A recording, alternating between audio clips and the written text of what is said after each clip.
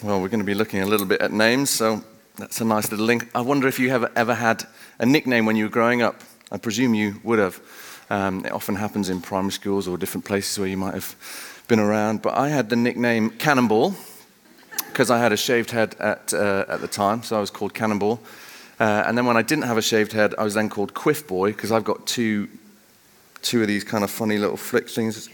Don't worry about zooming in on the camera, but it's complicated. It's a hairdresser's nightmare. Anyway, I had a funny quiff at the front, so then I was Quiff Boy.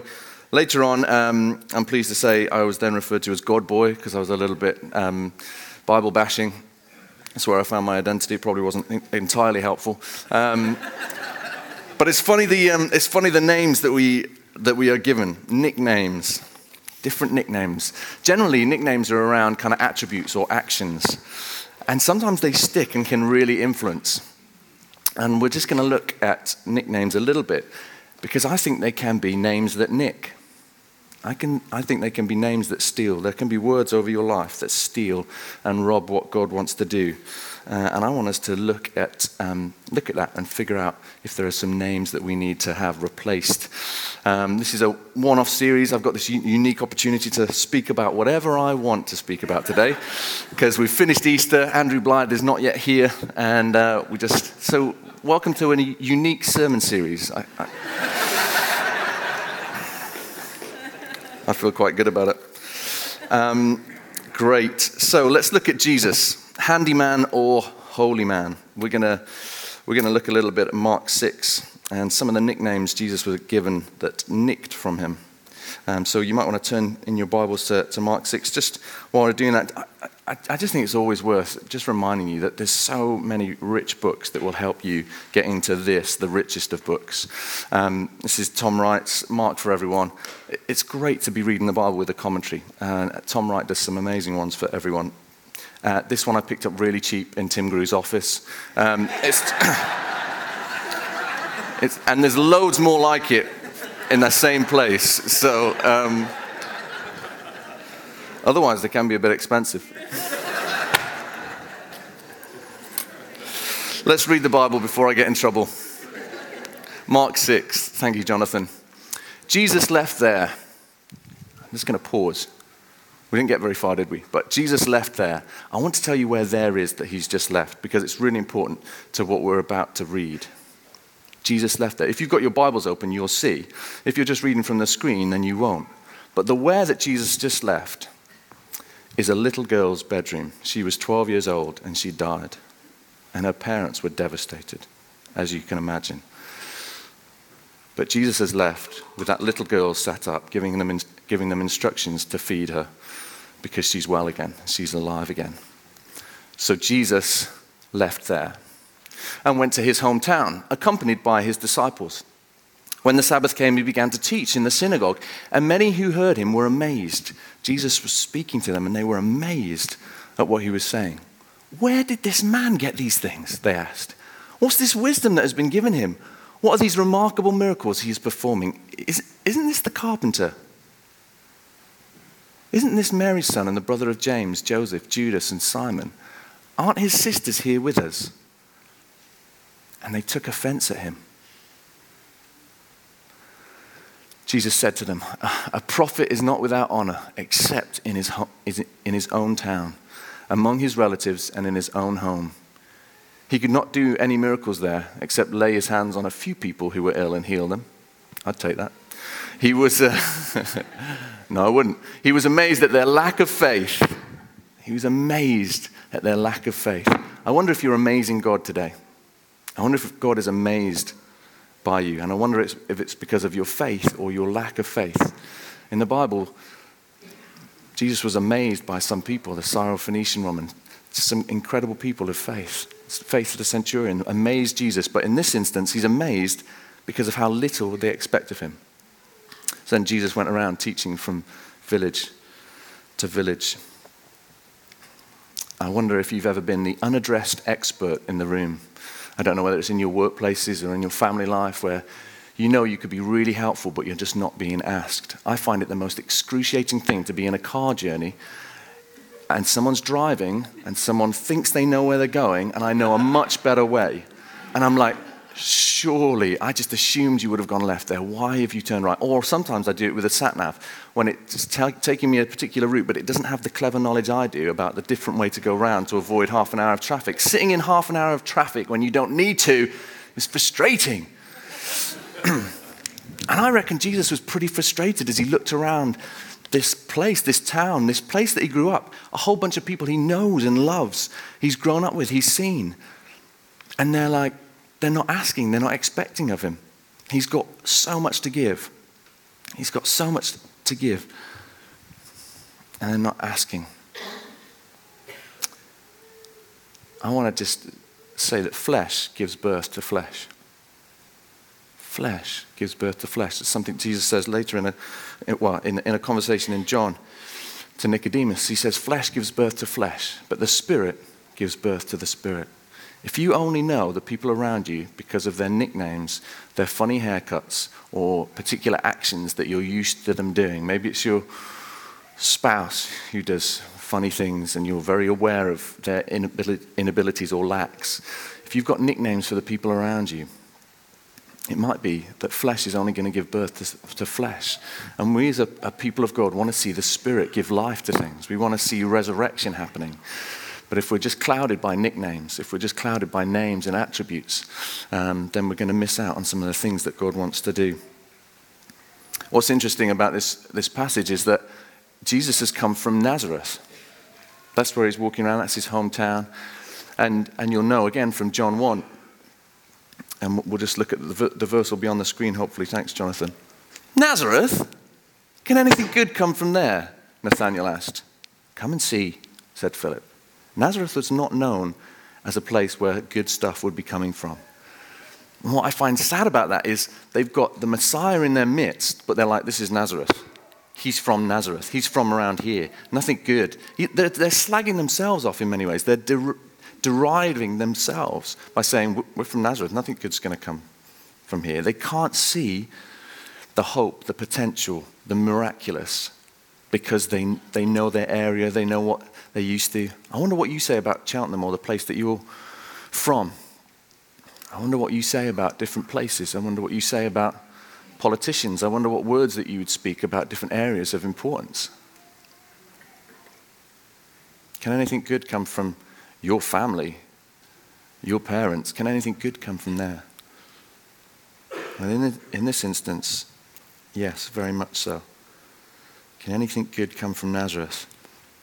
I want to ask you, do you want God to fix your dresser or your daughter? So the carpenter in those days, it's just kind of a word for a handyman. It would have been used for all sorts of things. This is a broken chair, someone's nicely put, but still loved by God on it. It's a broken chair. If anyone sits on it, it will just get more broken. So, which is why it's been designated as broken. But we're so used to bringing our problems to Jesus to fix. Oh, I got this problem. I just want you to fix it. In Nazareth, they knew he was a fixer of problems. And they're like, but the problems were on this level. They were like, oh, could you sort my chair? You can sort my chair. I don't want you to pray for my daughter. He's just come from raising the dead. And now they want a carpenter. It's crazy. It's crazy. I'm excited. Why? They get offended. They get offended by God.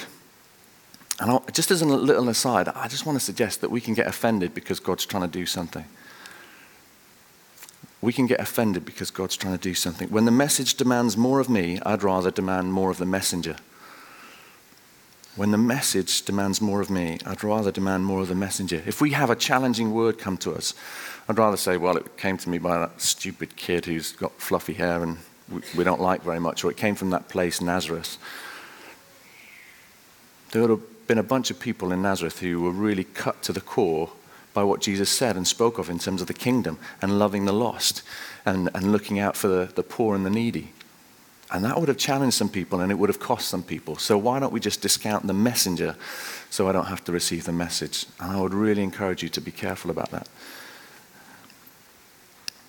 So we need to know who we are. Jesus needed to know it, and we do. And we need to be able to move on when we're not received. We need to be be able to move on. Why? Because otherwise we might miss our mission. If you're around a bunch of people who only see you as a certain thing, have boxed you in and have written the full stop at the end of your name and aren't expecting much more, I suggest get some people around you. Let's just have a little honesty moment now. I wonder what you think of me. I've nearly been here 2 years now. Was it worth it? Was it worth it? Let's just look back at the story of my life over the last 2 years. 2 years ago, I came along as this brand new kid to Trinity, and I had a fresh start, so I could be whoever I wanted. But now, 2 years on, you might know a bit more. And this is where it's different for us. It's a little bit different because we mess up. Jesus didn't. We get stuff wrong. Jesus didn't. So flesh gives birth to flesh. You might see stuff in me. You might see stuff that I do or stuff that I don't do. Last time I preached, I referred to Peter when I should have referred to Paul. And Karis hasn't let me go about it. Please. I make mistakes, and they're often bigger than that and more important than that. And you might have seen it. I might have treated you badly. I might not even know it. There might be people around you in this church who've done stuff, missed opportunities, taken opportunities they shouldn't. And so we get to know each other. We get to know each other, but in the wrong way. And I want to suggest to you that the Spirit gives life to the Spirit, but the flesh gives life to the flesh. It gives birth to it. And I want to challenge you, if you know too much about the people around you and not enough of the God stuff, then it can be dangerous. I want to show you a picture of who I really am, the best picture you'll ever see of me. These are a whole bunch of prophetic words that God has spoken over me, that I've compiled over many years. Just some significant stuff about me. This is on my desk. This is something that I like to give to people who are close to me or I'm going to be working with, because I want them to be aware of, not just the David who turns up tired on a Monday morning. I want them to be aware of the David that God spoke of before the beginning of time. Isaiah's spelt wrong, by the way. Don't worry. I am aware. So some of these things you might read and recognize and go, oh yeah, that's quite David. Yeah, he's good at that, yeah. Some of the things you might go, yeah, you wish, David. You were never going to be that. We've seen you. It's because you've seen my flesh, and I'm still working on that. But we need to make sure that you know the people around you, but know them by the Spirit, not just by the flesh. Don't just have a nickname for the people around you. Have God's words for the people around you. If you're a manager, either of kids in your own home, of people in a company that you run, or of surgeries, people that 30 people coming into your office in a day. Have you got the Spirit's perspective? Do you know the people who you're working with? Do you know their annoying things, the things that they don't do, the things that they fail to do at the washing up area or whatever it is? Or do you know the God's word over them? This is particularly important if there's areas of conflict, because the enemy's trying to undermine something that could be used to bring life. The Spirit wants to bring more of the Spirit, but the flesh is getting in the way, and we need to make sure that we're careful about that. It's really helpful having a 2-year-old for this sermon, because Ben, one of the words spoken over Ben, my second child, he is a man of peace. We nearly called him Solomon because that's one of the meanings of the name Solomon, man of peace. That was prophesied over him before he was born. We're already gauging some of the things that God's spoken over our baby due in June, because we know that it's important to know what the Spirit's saying about them. So Ben is a man of peace. Come to our house and you would not believe me. You would not believe me. And there are times that I'm like, when Karis and I find ourselves saying something about Ben because of his actions that we have to check ourselves on. He is so dramatic. He's so dramatic. He's so moody. Like, he goes from 0 to 60. He had an argument with the front door this morning. It's just not worth it, Ben. And then he just throws himself down and goes, "It's not fair." That's his new favorite phrase. It's cute, but it's ridiculous. At the moment, there's not a whole lot of man of peace about him because he's going through a particular stage. But we could start to pin stuff on him that God's not wanting us to pin on him. And what happens then is we have a different expectation around him. We stop expecting the life of the Spirit from him, and we start to make conclusions about him that heaven's not concluding. And we need to be so careful, because God wants to bring life through the Spirit that's in you. He wants to be bringing life to the people around you. And the danger is that flesh gives birth to flesh. I want to look at this quickly in Peter's life. I don't know if you know much about Peter from the Bible, but he was one of the disciples, and he was perhaps one of the more volatile of disciples. He was right in there all the time with saying clumsy things or doing clumsy things, wanting to build shelters on mountaintops. He was just so enthusiastic, but I would suggest pretty reactive. So we're going to look at Peter, and I'm going to ask the question, reactive or reliable? Is he reactive or reliable? He denies Christ 3 times. Flaky as anything. I mean, under extreme circumstances, but we could draw all sorts of conclusions if we look at his life. Well, what's the first thing Jesus says to him? We're going to look at this verse. Thanks, Jonathan. And Andrew brought him to Jesus. Jesus looked at him and said, "You are Simon, son of John. You'll be called Cephas," which when translated is Peter. Peter means rock. Peter means rock. Later on, Jesus says, "On this rock, I'm going to build my church." You're going to be significant. You're going to be a significant foundation that brings stability to the church when it first all kicks off and the Romans are trying to kill people and it's all over the place. You are the rock. He says that. It's the first thing. And then we get the gospel. We get the accounts of Peter's life, and he's so not rock-like. He's so not stable. We need to have God's name. We need to have these words over us while we're going through our craziness. If you've got a teenager in your home, you need to know what Jesus has spoken over them. If you've got conflict in your marriage, what has God spoken to you about your spouse? What are the key features of how God's designed them? Because we were formed together. God has a design for you. He's designed you. He's made you. And it was perfect. But now we live in a fallen world, and we're influenced by that. We get caught up by all sorts of flesh that gives birth to flesh in us, the mess of life. And so the treasure in us gets hidden and compacted. For some of us in here, maybe that's not as clear. For some people, it's clearer. We need to know the words. This is particularly pertinent when it comes to some of the work we do through King's Table, because there's people around us who have had loads of words spoken over them that aren't healthy. And their character and their attributes and the nicknames that we could as a team throw around would be so unhelpful, but we want to know what's God said about them. What is the richness there? Because it's clouded by a whole sort of stuff. And I want to suggest to you that God's not about garbage removal. He's about speaking to the treasure.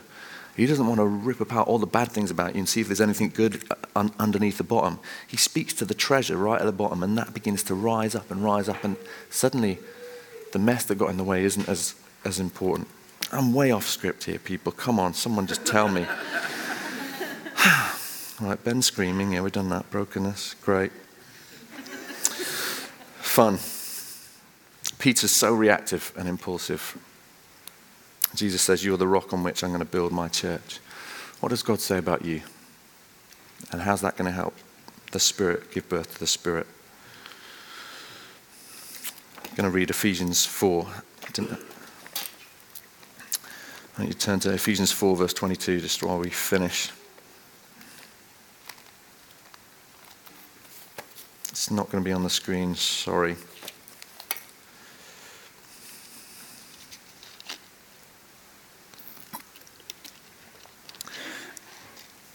You were taught, with regard to your former way of life, to put off your old self, which is being corrupted by its deceitful desires, to be made new in the attitude of your minds, and to put on the new self, created to be like God in true righteousness and holiness.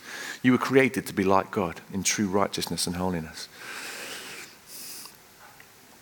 Therefore, each of you must put off falsehood and speak truthfully to his neighbor. Speak truthfully. Now, you might think speaking truthfully means say what you see. Say what you see, just call it out. I think there's unrealized truth in all of us in this room. I want to encourage you that speaking truth means speaking what you don't see. Because it's a truth unrealized. It's a truth unrealized. We need to be speaking not just what we see, but what we don't see. Speak truthfully to his neighbor, for we are all members of one body. In your anger, do not sin. Do not let the sun go down while you are still angry. And do not give the devil a foothold, a landing strip. He who has been stealing must steal no longer, but must work, doing something useful with his own hands, that he may have something to share with those in need. Church, do not let any unwholesome talk come out of your mouths, but only what is helpful for building others up according to their needs, that it may benefit those who listen. And do not grieve the Holy Spirit of God, with whom you were sealed for the day of redemption. Get rid of all bitterness, rage and anger, brawling and slander, along with every form of malice. Be kind and compassionate to one another, forgiving each other, just as in Christ God forgave you.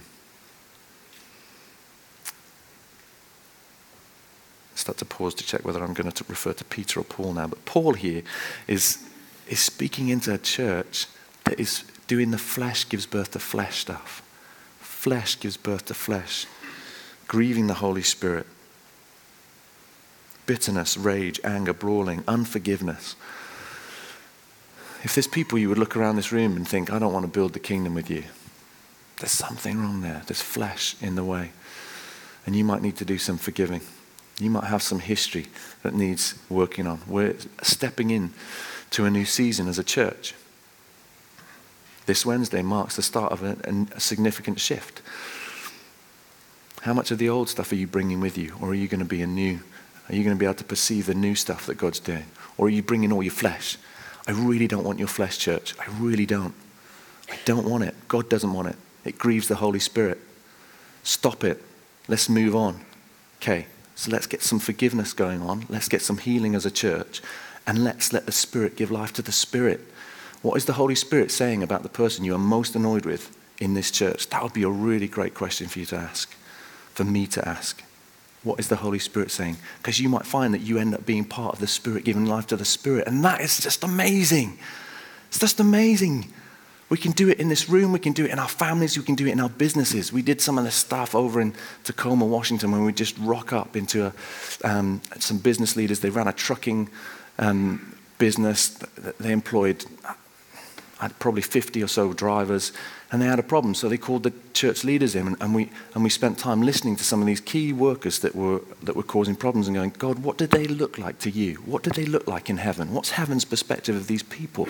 Because it's infecting this business, it's affecting it, and we want to be able to speak not just to the behavior surface level stuff, we want to be able to speak life to these people rather than just deal with rubbish and garbage removal. Getting carried away, let's focus. All right, are people with me? Are we getting somewhere? Yes. I think I've probably said enough, but I'll just say some more. I got distracted.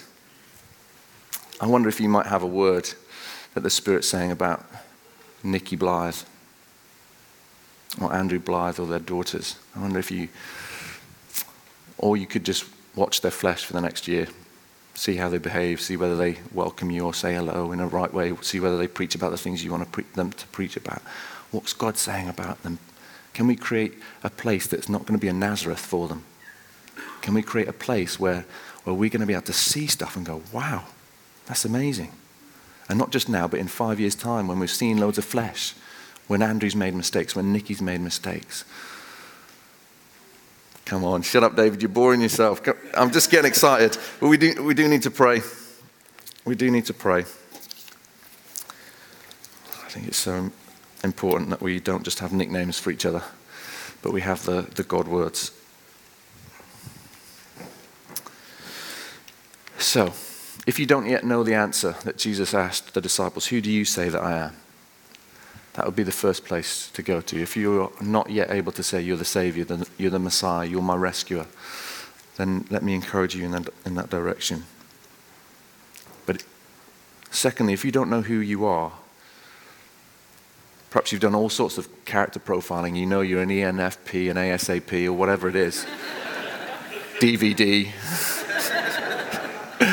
You know all that stuff, but you haven't got some words over your life that you're declaring, or some words over your wife or husband's life or kid's life or boss's life.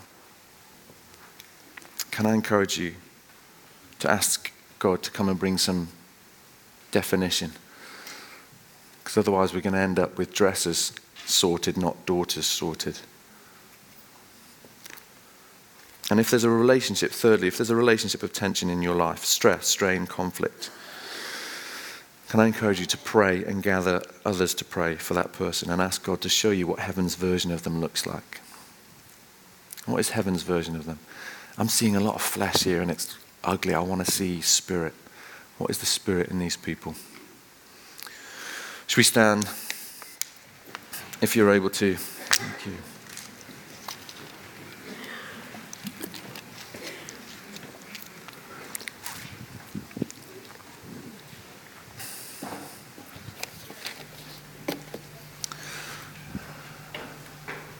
I'd love for us to be quite quick about this. What I would love is for as many people as possible to be down at the front just hearing some prophetic words. Weigh them, test them. We hear in part, we see in part.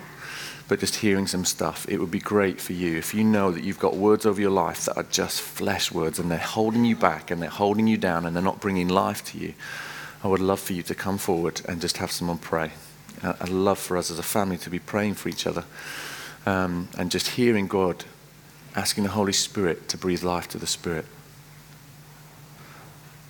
So if you know that you need to be defined like Peter needed to be defined as a rock, even though he was all over the place, I would love for you to come forward.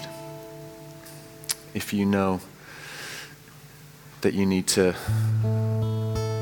be renewed in your vision for the people around you. You're living in some painful tensions. I'm not making light of that.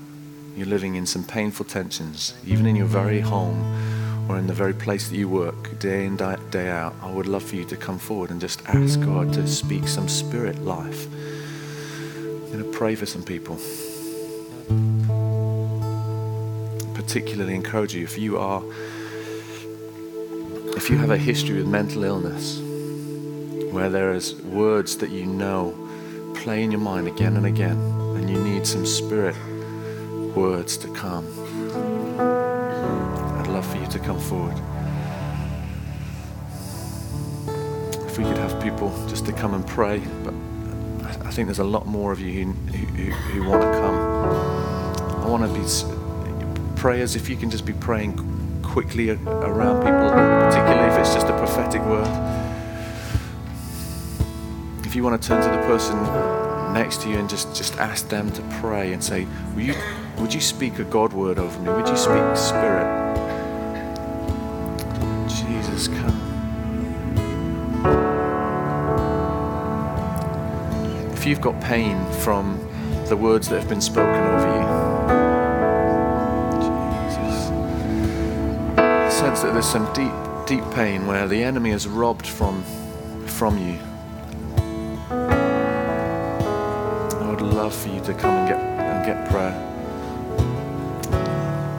If you're a member of the family here and have got a moment to come and pray, we've got another 10 minutes before kids need picking up. Can you just, we definitely need some more prayers down here.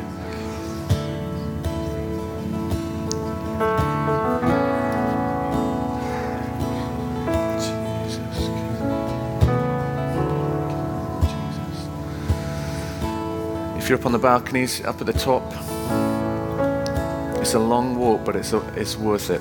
There's nothing special about here, but it's space and it's an indication that you're wanting new words.